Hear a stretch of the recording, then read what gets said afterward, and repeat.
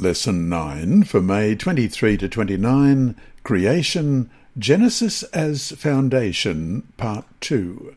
Sabbath afternoon, May 23.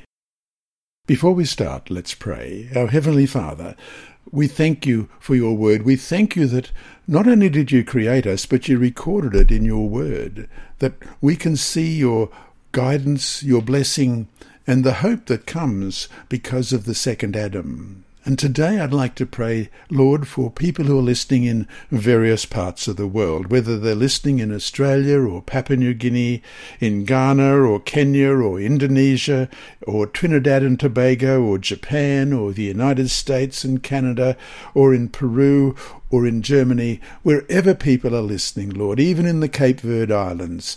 I pray that you will bless each one listening, but may this lesson be one that will be imprinted in our minds, that we may know that you are the one that we can trust, because you are the one who created us.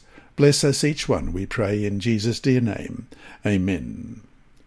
Our memory text this week is Psalm 19 and verse 1. The heavens declare the glory of God, and the firmament shows his handiwork. This is one of my favourite verses. Let's read that again. Psalm 19 verse 1. The heavens declare the glory of God, and the firmament shows his handiwork. Many great thinkers were inspired by Scripture to explore God's created world. As a result, modern science was born. Johannes Kepler, Isaac Newton, John Ray, Robert Boyle, and other early great scientists believed that their work revealed even more about the handiwork of God's creation. After the French Revolution, however, 19th century science began to move from a theistic worldview to one based on naturalism and materialism, often with no place at all for the supernatural. These philosophical ideas were popularized by Charles Darwin's On the Origin of Species, published in 1859. Since that time, science has increasingly distanced itself from its biblical foundation, resulting in a radical reinterpretation of the Genesis story. Does the Bible teach an antiquated, unscientific view of cosmology? Was the Bible account simply borrowed from the surrounding pagan nations? Was the Bible culturally conditioned by its place and time, or does its inspired nature elevate us to a view of origins that is complete in its divine framework? These are some of the issues we will touch on in this week's lesson.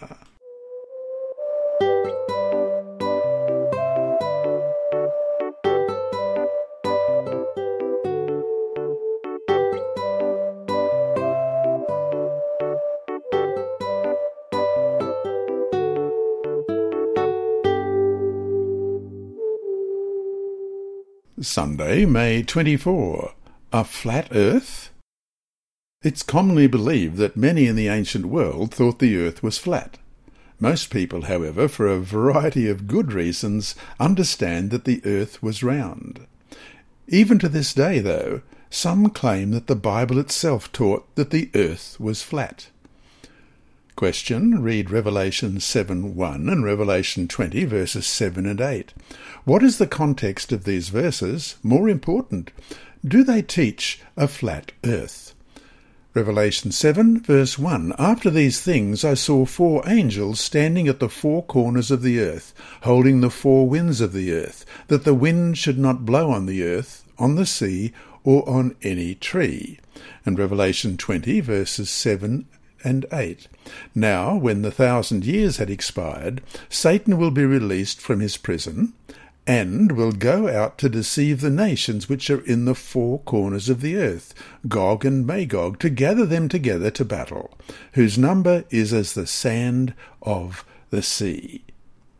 John, the author of these texts, is writing end-time prophecy describing the 4 angels of heaven standing in the 4 corners of the earth, holding back the 4 winds. He repeated the word 4 3 times to tie the angels to the 4 compass points. In short, he's just using figurative language as we do today when we say, for example, that the sun is setting, or that the wind rose from the east. To insist on a literal interpretation of these prophetic texts, when the context indicates a figurative idea of north, south, east, and west, is to take these passages out of context and make them teach something that they are not teaching. After all, when Jesus said, "For out of the heart proceed evil thoughts, murders, adulteries, fornications, thefts, false witness, blasphemies," in Matthew 15:19, he was not talking about human physiology or the literal human heart. He was using a figure of speech to make a moral point. Question: read Job 26 verses 7 to 10 and Isaiah 40 verses 21 to 22. What do they teach us about the nature of the earth? Job 26, beginning at verse 7. He stretches out the north over empty space. He hangs the earth on nothing. He binds up the water in his thick clouds, yet the clouds are not broken under it. He covers the face of his throne and spreads his cloud over it. He drew a circular horizon on the face of the waters at the boundary of light and darkness. And Isaiah 40, verses 21 and 22. Have you not known? Have you not heard? Has it not been told you from the beginning? Have you not understood from the foundations of the earth?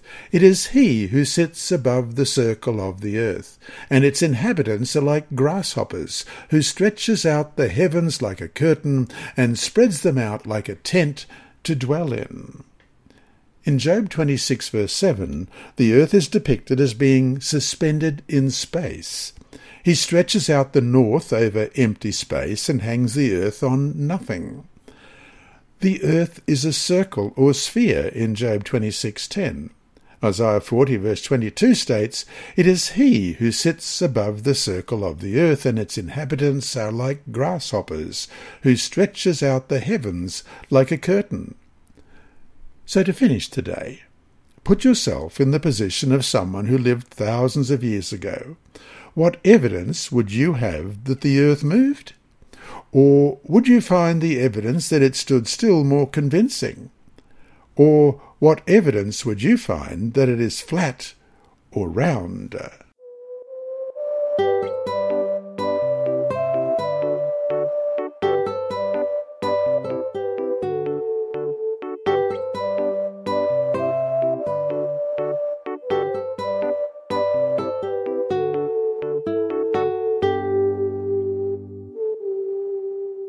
Monday, May 25. Creation in Ancient Literature.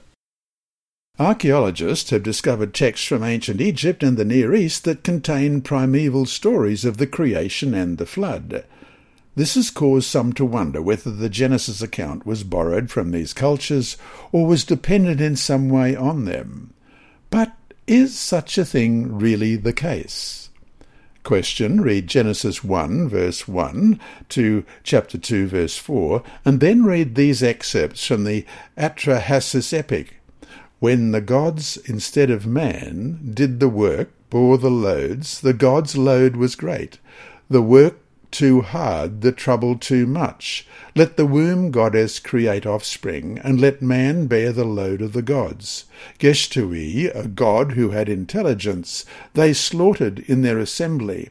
Nintu mixed clays with his flesh and blood.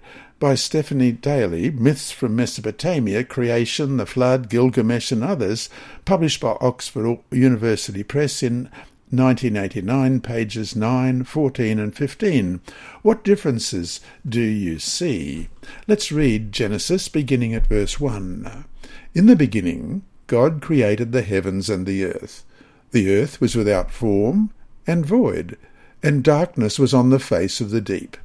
And the Spirit of God was hovering over the face of the waters.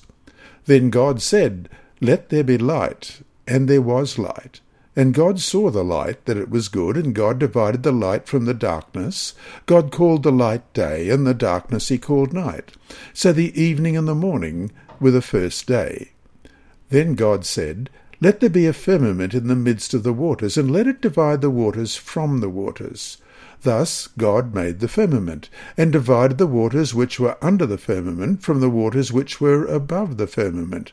And it was so. And God called the firmament heaven. So the evening and the morning were the second day.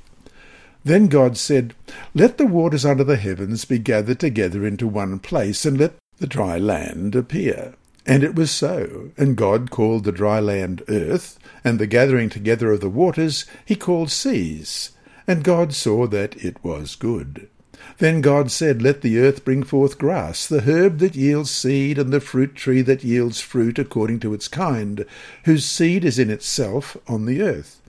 And it was so. And the earth brought forth grass, the herb that yields seeds, according to its kind, and the tree that yields fruit, whose seed is in itself according to its kind. And God saw that it was good. So the evening and the morning were the third day. Then God said, Let there be lights in the firmament of the heavens to divide the day from the night, and let them be for signs and seasons, and for days and years. And let them be for lights in the firmament of the heavens, to give light on the earth. And it was so. Then God made 2 great lights, the greater light to rule the day, and the lesser light to rule the night. He made the stars also. God set them in the firmament of the heavens to give light on the earth, and to rule over the day and over the night, and to divide the light from the darkness. And God saw that it was good. So the evening and the morning were the 4th day.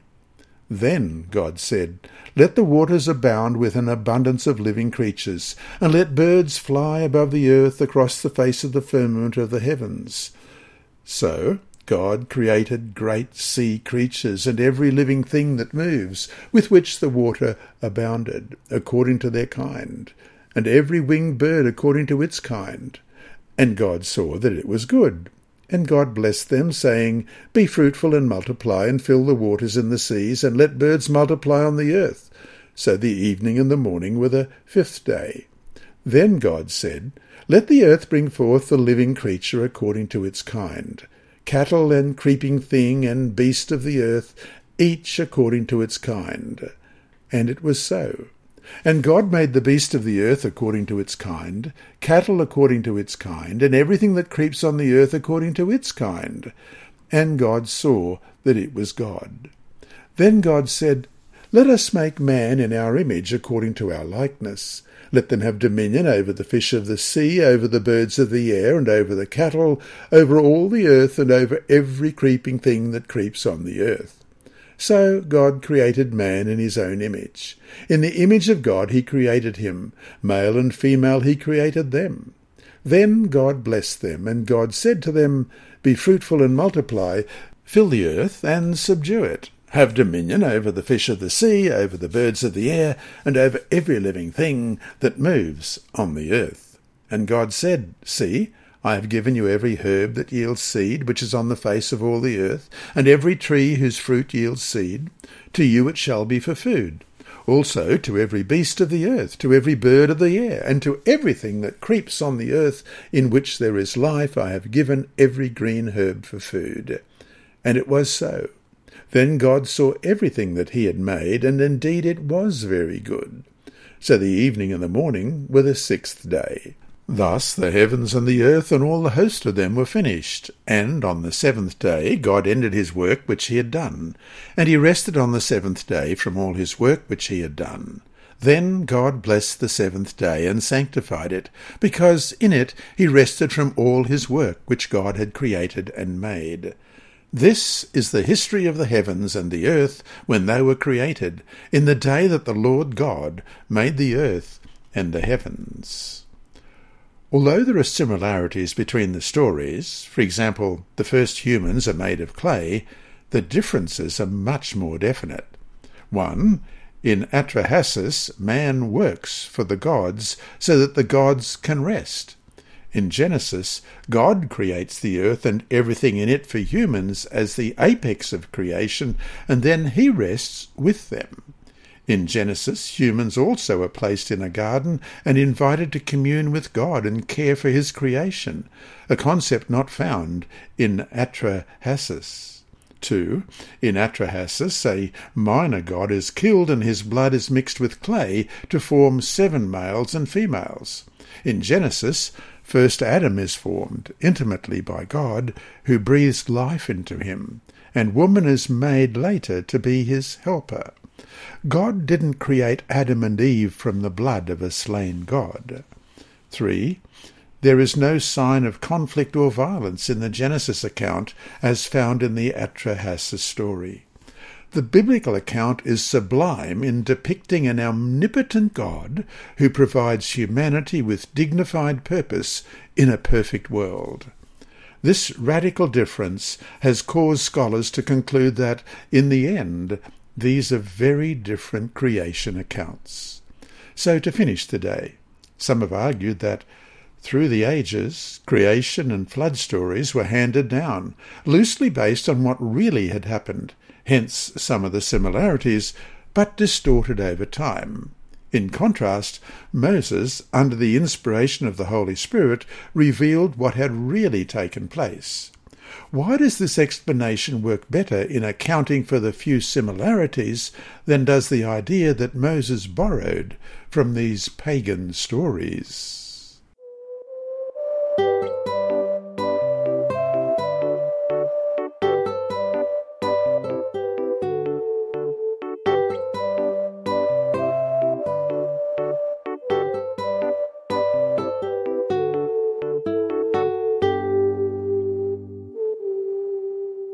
Tuesday, May 26. Genesis versus paganism. Far from being dependent upon ancient pagan creation myths, Genesis seems to have been written in a way that refutes those myths and distances God as creator from them. Question. Read Genesis chapter 1, verses 14 to 19. How are the entities that appear on the fourth day described, and what are their functions? Genesis 1, beginning at verse 14. Then God said, Let there be lights in the firmament of the heavens to divide the night from the day, and let them be for signs and seasons, and for days and years, and let them be for lights in the firmament of the heavens to give light on the earth. And it was so. Then God made two great lights, the greater light to rule the day, and the lesser light to rule the night. He made the stars also. God set them in the firmament of the heaven to give light on the earth, and to rule over the day and over the night, and to divide the light from the darkness. And God saw that it was good. So the evening and the morning were the fourth day. The terms sun and moon were surely avoided because their names in Hebrew were the names or closely related to the names of the sun and moon gods of the ancient Near East and Egypt. The use of the terms greater light and lesser light showed that they were created for specific functions, for signs and seasons and for days and years, and to give light on the earth, as we saw in verses 14 and 15. That is, the text shows very clearly that the sun and moon were not gods, but created objects with specific natural functions, much as we understand them today. Question. Read Genesis chapter 2, verse 7, and verses 18 to 24. How is God intimately involved in the creation of Adam and Eve? Genesis 2:7, And the Lord God formed man of the dust of the ground, and he breathed into his nostrils the breath of life, and man became a living being. And Genesis 2, beginning at verse 18, And the Lord God said, It is not good that man should be alone. I will make him a helper comparable to him. Out of the ground the Lord God formed every beast of the field and every bird of the air, and brought them to Adam to see what he would call them. And whatever Adam called each living creature, that was its name. So Adam gave names to all cattle, to the birds of the air, and to every beast of the field. But for Adam there was not found a helper comparable to him. And the Lord God caused a deep sleep to fall on Adam, and he slept. And he took one of his ribs and closed up the flesh in its place. Then the rib which the Lord God had taken from man he made into a woman, and brought her to the man. And Adam said, This is now bone of my bones, and flesh of my flesh. She shall be called woman, because she was taken out of man. Therefore a man shall leave his father and mother, and be joined to his wife, and they shall become one flesh. The ancient Near Eastern myths unanimously depict man's creation as an afterthought, resulting from an attempt to relieve the gods of hard labour. This mythical notion is contradicted by the biblical idea that man is to rule the world as God's vice-regent.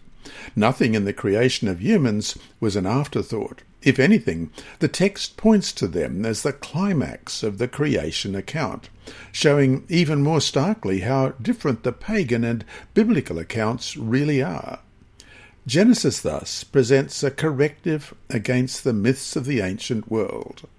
Moses used certain terms and ideas incompatible with pagan concepts, and he did this by simply expressing the biblical understanding of reality and of God's role and purpose in creation. So to finish today, thousands of years ago, the biblical creation story was at odds with the prevailing culture. Today, the biblical creation story is at odds with the prevailing culture. Why shouldn't we be surprised?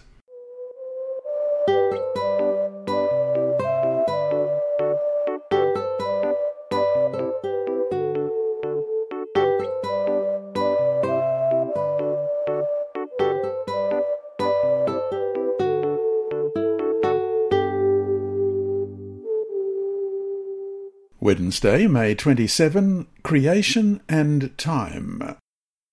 Question. Read Genesis chapter 5 and Genesis 11. How does the Bible trace the history of humanity from Adam to Noah and from Noah to Abraham? Genesis 5, beginning at verse 1. This is the book of the genealogy of Adam. In the day that God created man, he made him in the likeness of God. He created them male and female, and blessed them and called them mankind in the day they were created. And Adam lived 130 years, and begot a son in his own likeness, after his image, and named him Seth. After he begot Seth, the days of Adam were 800 years, and he had sons and daughters. So all the days that Adam lived were 930 years, and he died. Seth lived 105 years and begot Enosh. After he begot Enosh, Seth lived 807 years and had sons and daughters. So all the days of Seth were 912 years, and he died. Enosh lived 90 years and begot Canaan. After he begot Canaan, Enosh lived 815 years and had sons and daughters. So all the days of Enosh were 905 years, and he died. Canaan lived 70 years and begot Mahalalel. After he begot Mahalalel, Canaan lived 840 years and had sons and daughters. So all the days of Canaan were 910 years, and he died. Mahalalel lived 65 years and begot Jared. After he begot Jared, Mahalalel lived 830 years and had sons and daughters. So all the days of Mahalalel were 895 years, and he died. Jared lived 162 years and begot Enoch.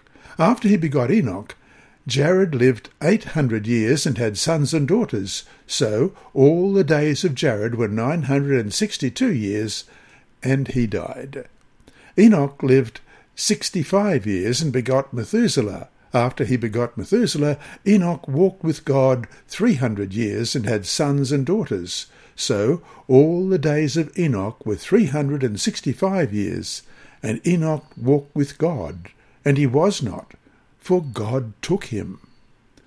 Methuselah lived 187 years and begot Lamech. After he begot Lamech, Methuselah lived 782 years and had sons and daughters. So all the days of Methuselah were 969 years, and he died. Lamech lived 182 years and had a son, and he called his name Noah, saying, "This one will comfort us concerning our work and toil of our hands, because of the ground which the Lord has cursed." After he begot Noah, Lamech lived 595 years and had sons and daughters. So all the days of Lamech were 777 years, and he died. And Noah was 500 years old, and Noah begot Shem, Ham, and Japheth. And Genesis chapter 11, beginning at verse 1. Now the whole earth had one language and one speech, and it came to pass, as they journeyed from the east, that they found a plain in the land of Shinar, and they dwelt there. Then they said to one another, Come, let us make bricks, and bake them thoroughly. They had brick for stone, and they had asphalt for mortar. And they said, Come, let us build ourselves a city and a tower whose top is in the heavens. Let us make a name for ourselves, lest we be scattered abroad over the face of the whole earth. But the Lord came down to see the city and the tower which the sons of men had built. And the Lord said, Indeed, the people are one, and they all have one language, and this is what they begin to do. Now nothing that they propose to do will be withheld from them. Come, let us go down and there confuse their language, that they may not understand one another's speech. So the Lord scattered them abroad from there over the face of all the earth, and they ceased building the city. Therefore its name is called Babel, because there the Lord confused the language of all the earth, and from there the Lord scattered them abroad over the face of all the earth. This is the genealogy of Shem. Shem was 100 years old, and begot Arphaxad 2 years after the flood. After he begot Arphaxad, Shem lived 500 years, and begot sons and daughters. Arphaxad lived 35 years, and begot Salah. After he begot Salah, Arphaxad lived 403 years, and begot sons and daughters. Salah lived 30 years, and begot Eber. After he begot Eber, Salah lived 403 years, and begot sons and daughters. Eber lived 34 years, and begot Peleg. After he begot Peleg, Eber lived 430 years, and begot sons and daughters. Peleg lived 30 years, and begot Reu. After he begot Reu, Peleg lived 209 years, and begot sons and daughters. Reu lived 32 years, and begot Serug. After he begot Serug, Reu lived 207 years, and begot sons and daughters. Serug lived 30 years, and begot Nahor. After he begot Nahor, Serug lived 200 years, and begot sons and daughters. Nahor lived 29 years, and begot Terah. After he begot Terah, Nahor lived 119 years, and begot sons and daughters. Now Terah lived 70 years, and begot Abram, Nahor, and Haran. This is the genealogy of Terah. Terah begat Abram, Nahor, and Haran. Haran begot Lot, and Haran died before his father Terah in his native land, in Ur of the Chaldeans. Then Abram and Nahor took wives. The name of Abram's wife was Sarai, and the name of Nahor's wife Milcah, the daughter of Haran, the father of Milcah, and the father of Ishkah. But Sarai was barren, she had no child. And Terah took his son Abram and his grandson Lot, the son of Haran, and his daughter-in-law Sarai, his son's Abram's wife, and they went out with them from Ur of the Chaldeans to go to the land of Canaan. And they came to Haran and dwelt there. So the days of Terah were 205 years, and Terah died in Haran. There is one element that makes these genealogies unique in the Bible. They contain the element of time, causing some scholars to correctly call them chronogenealogies. They contain an interlocking mechanism of descent information coupled with spans of time, so that when person 1 had lived X years, he fathered person 2, and person 1, after he fathered person 2, lived at Y years, and he fathered other sons and daughters. Genesis 5 adds the formula phrase, and all the days of the person 1 were Z years. This interlocking system would have precluded deleting certain generations or adding them. Genesis 5 and Genesis 11 contain a continuous line of descent as corroborated by 1 Chronicles 1 verses 18 to 27, in which there are no added or missing generations. Let's look at that. 1 Chronicles 1 beginning at verse 18. Now Arphaxad begat Shelah, and Shelah begat Eber. To Eber were born 2 sons. The name of one was Peleg, for in his days the earth was divided, and his brother's name was Joktan. Joktan begat Elmodad, Sheleph, Hazarmaveth, Jerah, Hadaram, Uzal, Dekla, Ebal, Abimael, Sheba, Ophir, Havilah, and Jobab. All these were the sons of Joktan: Shem, Arphaxad, Shelah, Eber, Peleg, Ru, Serug, Nahor, Terah, and Abram, who is Abraham. In this way, the Bible interprets itself. For nearly 2,000 years, Jewish and Christian expositors have interpreted these texts to represent history and an accurate way to determine the date of the flood and the age of the earth, at least from the 7 days of creation as depicted in Genesis 1 and Genesis 2. In recent decades, there have been attempts to reinterpret Genesis 5 and Genesis 11 to accommodate longer ages, as some archaeological and historical data are interpreted by fallible human beings to suggest. This raises serious questions about the reliability of the Bible record.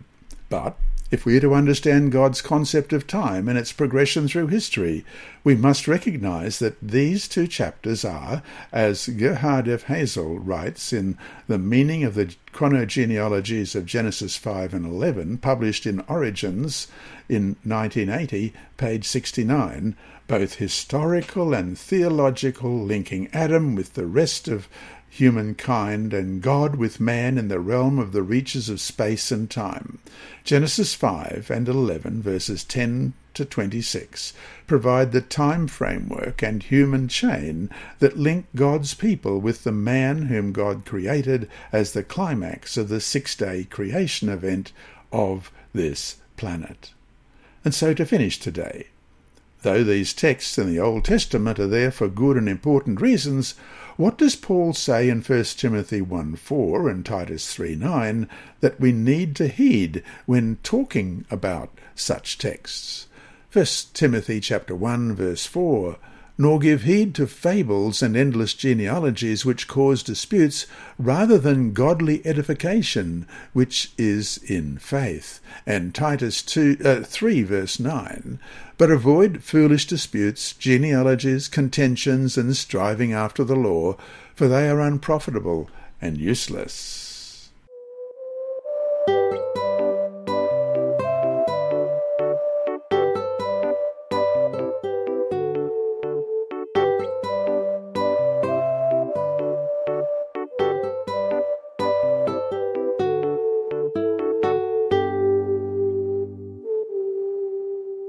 Thursday, May 28. Creation in Scripture. Question: read the following texts and write down how each writer referenced Genesis chapter 1 to chapter 11. Matthew 19, verse 4 to 5. And he answered and said to them, have you not read that he who made them at the beginning made them male and female, and said, for this reason a man shall leave his father and mother, and be joined to his wife, and the two shall become one flesh. And Mark 10, verses 6 to 9. But from the beginning of the creation God made them male and female. For this reason a man shall leave his father and mother, and be joined to his wife, and the two shall become one flesh.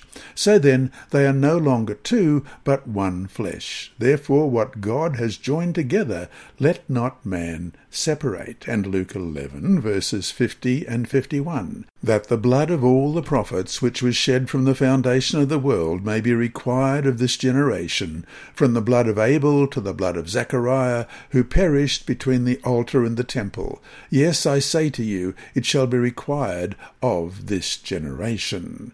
And John 1, verses 1 to 3. In the beginning was the Word, and the Word was with God, and the Word was God. He was in the beginning with God. All things were made through him, and without him nothing was made that was made. And Acts 14, verse 15, and saying, Men, why are you doing these things? We also are men with the same nature as you, and preach to you that you should turn from these useless things to the living God, who made the heaven, the earth, the sea, and all things that are in them. Romans 1:20, For since the creation of the world, his invisible attributes are clearly seen, being understood by the things that are made, even his eternal power and Godhead, so that they are without excuse. 2 Corinthians 4, verse 6, For it is the God who commanded light to shine out of darkness, who has shone in our hearts to give the light of the knowledge of the glory of God in the face of Christ Jesus. Ephesians 3, verse 9, And to make all see what is the fellowship of the mystery which from the beginning of the ages has been hidden in God, who created all things through Jesus Christ. 1 Timothy 2, verses 12 to 15, And I do not permit a woman to teach or to have authority over a man, but to be in silence. For Adam was formed first, then Eve, and Adam was not deceived. But the woman, being deceived, fell into transgression. Nevertheless, she will be saved in childbearing if they continue in faith, love, and holiness with self-control. And James 3, verse 9, With it we bless our God and Father, and with it we curse men who have been made in the similitude of God. 1 Peter chapter 3, verse 20, Who formerly were disobedient, when once the divine long-suffering waited in the days of Noah, while the ark was being prepared, in which a few, that is, 8 souls, were saved through water. Revelation 2, verse 7, He who has an ear, let him hear what the Spirit says to the churches. To him who overcomes I will give to eat from the tree of life, which is in the midst of the paradise of God.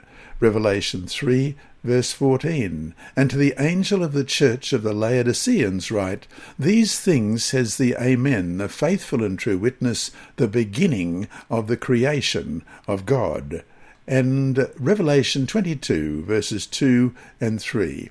In the middle of its street and on either side of the river was the tree of life, which bore 12 fruits, each tree yielding its fruit every month. The leaves of the tree were for the healing of the nations. And there shall be no more curse, but the throne of God and of the Lamb shall be in it, and his servants shall serve him. And Jude 11, Woe to them, for they have gone in the way of Cain, have run greedily in the errors of Balaam for profit, and perished in the rebellion of Korah. And Jude 14, Now Enoch, the 7th from Adam, prophesied about these men also, saying, Behold, the Lord comes with 10,000 of his saints. Jesus and all of the New Testament writers refer to Genesis 1 to 11 as reliable history. Jesus refers to Moses' writings and the creation of male and female in Matthew 19, verse 4. Paul often uses the creation account to substantiate the theological points he makes in his epistles. He declared to the learned men of Athens, The God who made the world and all things in it, since he is Lord of heaven and earth, does not dwell in temples made with hands. Acts 17:24. In these ways, the New Testament writers built on the foundational nature of Genesis to show the modern reader the significance of this literal event. Read Romans chapter 5. More than half a dozen times, Paul makes a link from Adam to Jesus. That is, he assumes the literal existence of a historical Adam, a position that becomes fatally compromised when an evolutionary model of origins replaces a literal reading of the text. Let's read Romans chapter 5. Therefore, being justified by faith, we have peace with God through our Lord Jesus Christ, through whom also we have access by faith into this grace in which we stand, and rejoice in hope of the glory of God. And not only that, but we also glory in tribulations, knowing that tribulation produces perseverance, and perseverance character, and character hope.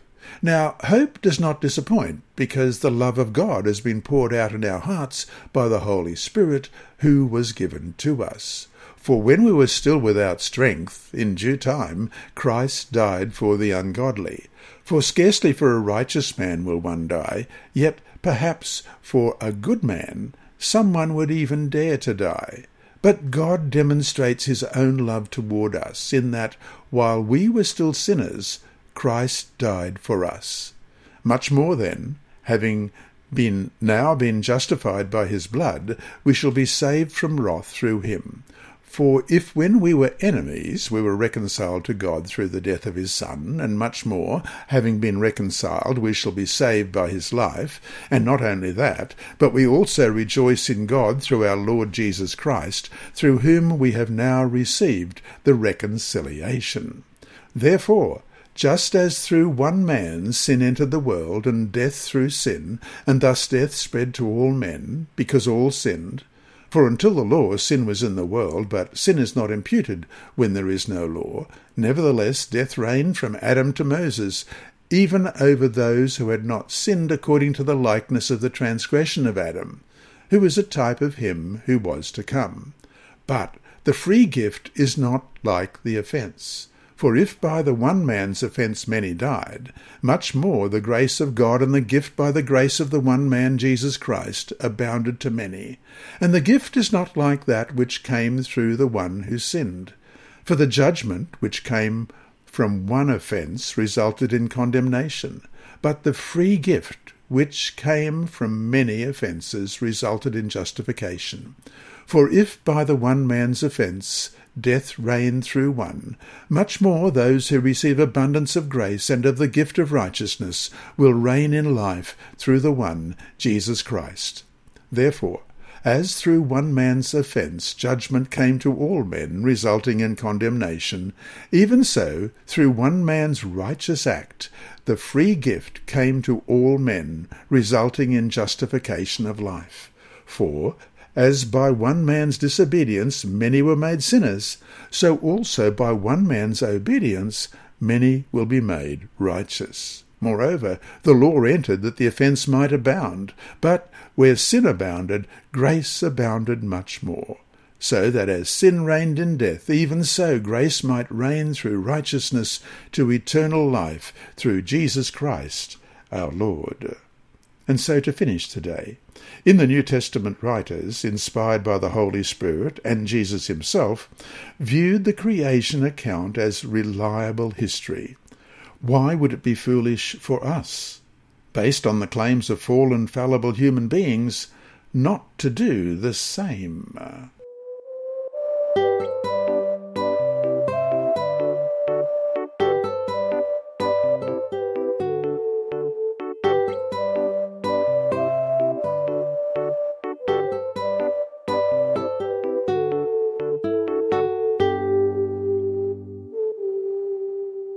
Friday, May 29.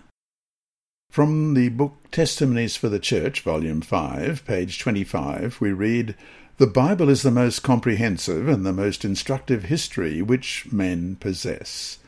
It came fresh from the fountain of eternal truth, and a divine hand has preserved its purity through all the ages. Here only can we find a history of our race, unsullied by human prejudice or human pride." End of quote. And from the same author, Spiritual Gifts, Book 3, page 93. I have been shown that without Bible history, geology can prove nothing. Relics found in the earth do give evidence of a state of things differing in many respects from the present, but the time of their existence and how long a period these things have been in the earth are only to be understood by Bible history. It may be innocent to conjecture beyond Bible history if our suppositions do not contradict the facts found in the sacred scriptures. But when men leave the word of God in regard to the history of creation and seek to account for God's creative works upon natural principles, they are upon a boundless ocean of uncertainty. Just how God accomplished the work of creation in 6 literal days, he has never revealed to mortals. His creative works are just as incomprehensible as his existence. And that brings us to our 2 large discussion questions for today. 1. What scientific explanations about present reality, what can be handled, heard, seen, tested and retested, are filled with debate and controversy? Why do so many people unquestionably accept every scientific proclamation about events that supposedly occurred millions or even billions of years ago? 2. Modern science works on the assumption, a reasonable one on the face of it, that you cannot use supernatural means to explain natural events. That is, you can't try to explain, for instance, a famine by claiming that a witch put a curse on the land. However, what are the limitations of this approach when it comes to the creation account as depicted in Genesis? In other words, the Genesis account was a purely supernatural event. If, however, you automatically rule out the supernatural as the means of creation, then why will any other model you come up with of necessity be wrong?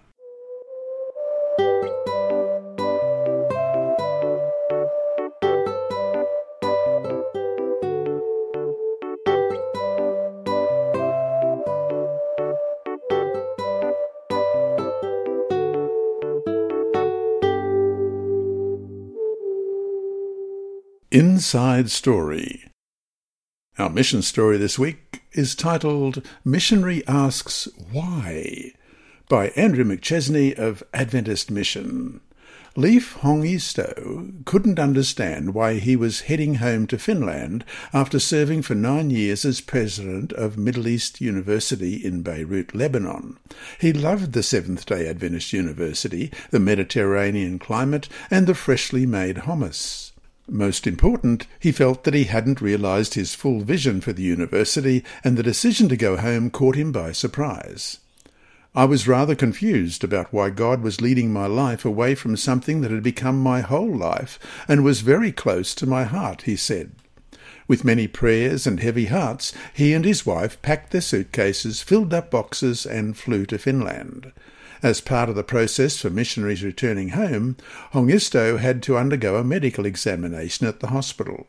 During the routine procedure, the doctor detected slightly raised PSA levels in Hongisto's blood, a possible sign of prostate cancer. "Have you had any health complications?" the doctor asked. Hongisto shook his head. "I feel great," he said. However, the doctor ordered a follow-up test. A couple of months later, the PSA levels had risen even more, and the now worried doctor called for additional tests and a biopsy.